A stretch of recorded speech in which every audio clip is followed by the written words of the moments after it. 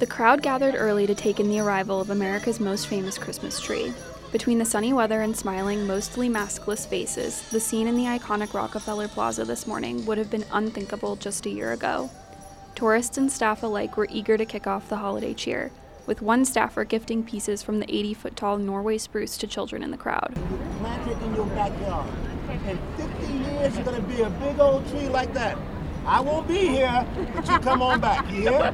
Take that. That's for you too. There you go. Give me some. Bam! That's what we like. Come on. You're welcome. Not every kid got a souvenir from the tree, but mom and daughter duo Heather and Peyton Hongtung were perfectly all right without it. So we're visiting. Where do we live? Maryland. Maryland, that's where the tree's from. Yep. We're here to see them lift the tree. And for your birthday? Yes. It's your birthday? How old are you turning? 9.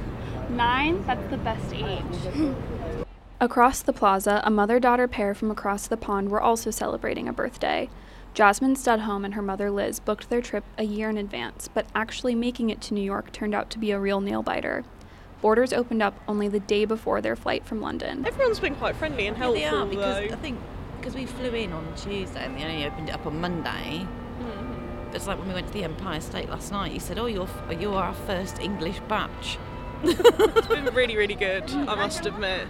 And then just to top it off with the Christmas tree is even better, isn't it, really? Yeah. Domestic travelers were also excited to return to the city after a year of lockdowns and restricted travel. Stephen Ellis of South Carolina was one of them.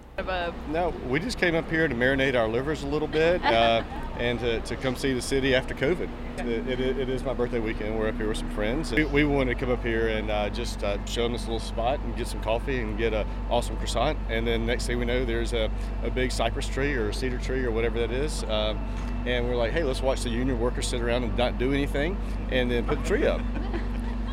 I'm kidding there. The city's great though. It's actually kind of cool to see it recover after COVID. And then, of course, there's the moment the tree finally stood upright. Mary McCarty of Dayton, Ohio, shared a little moment of joy.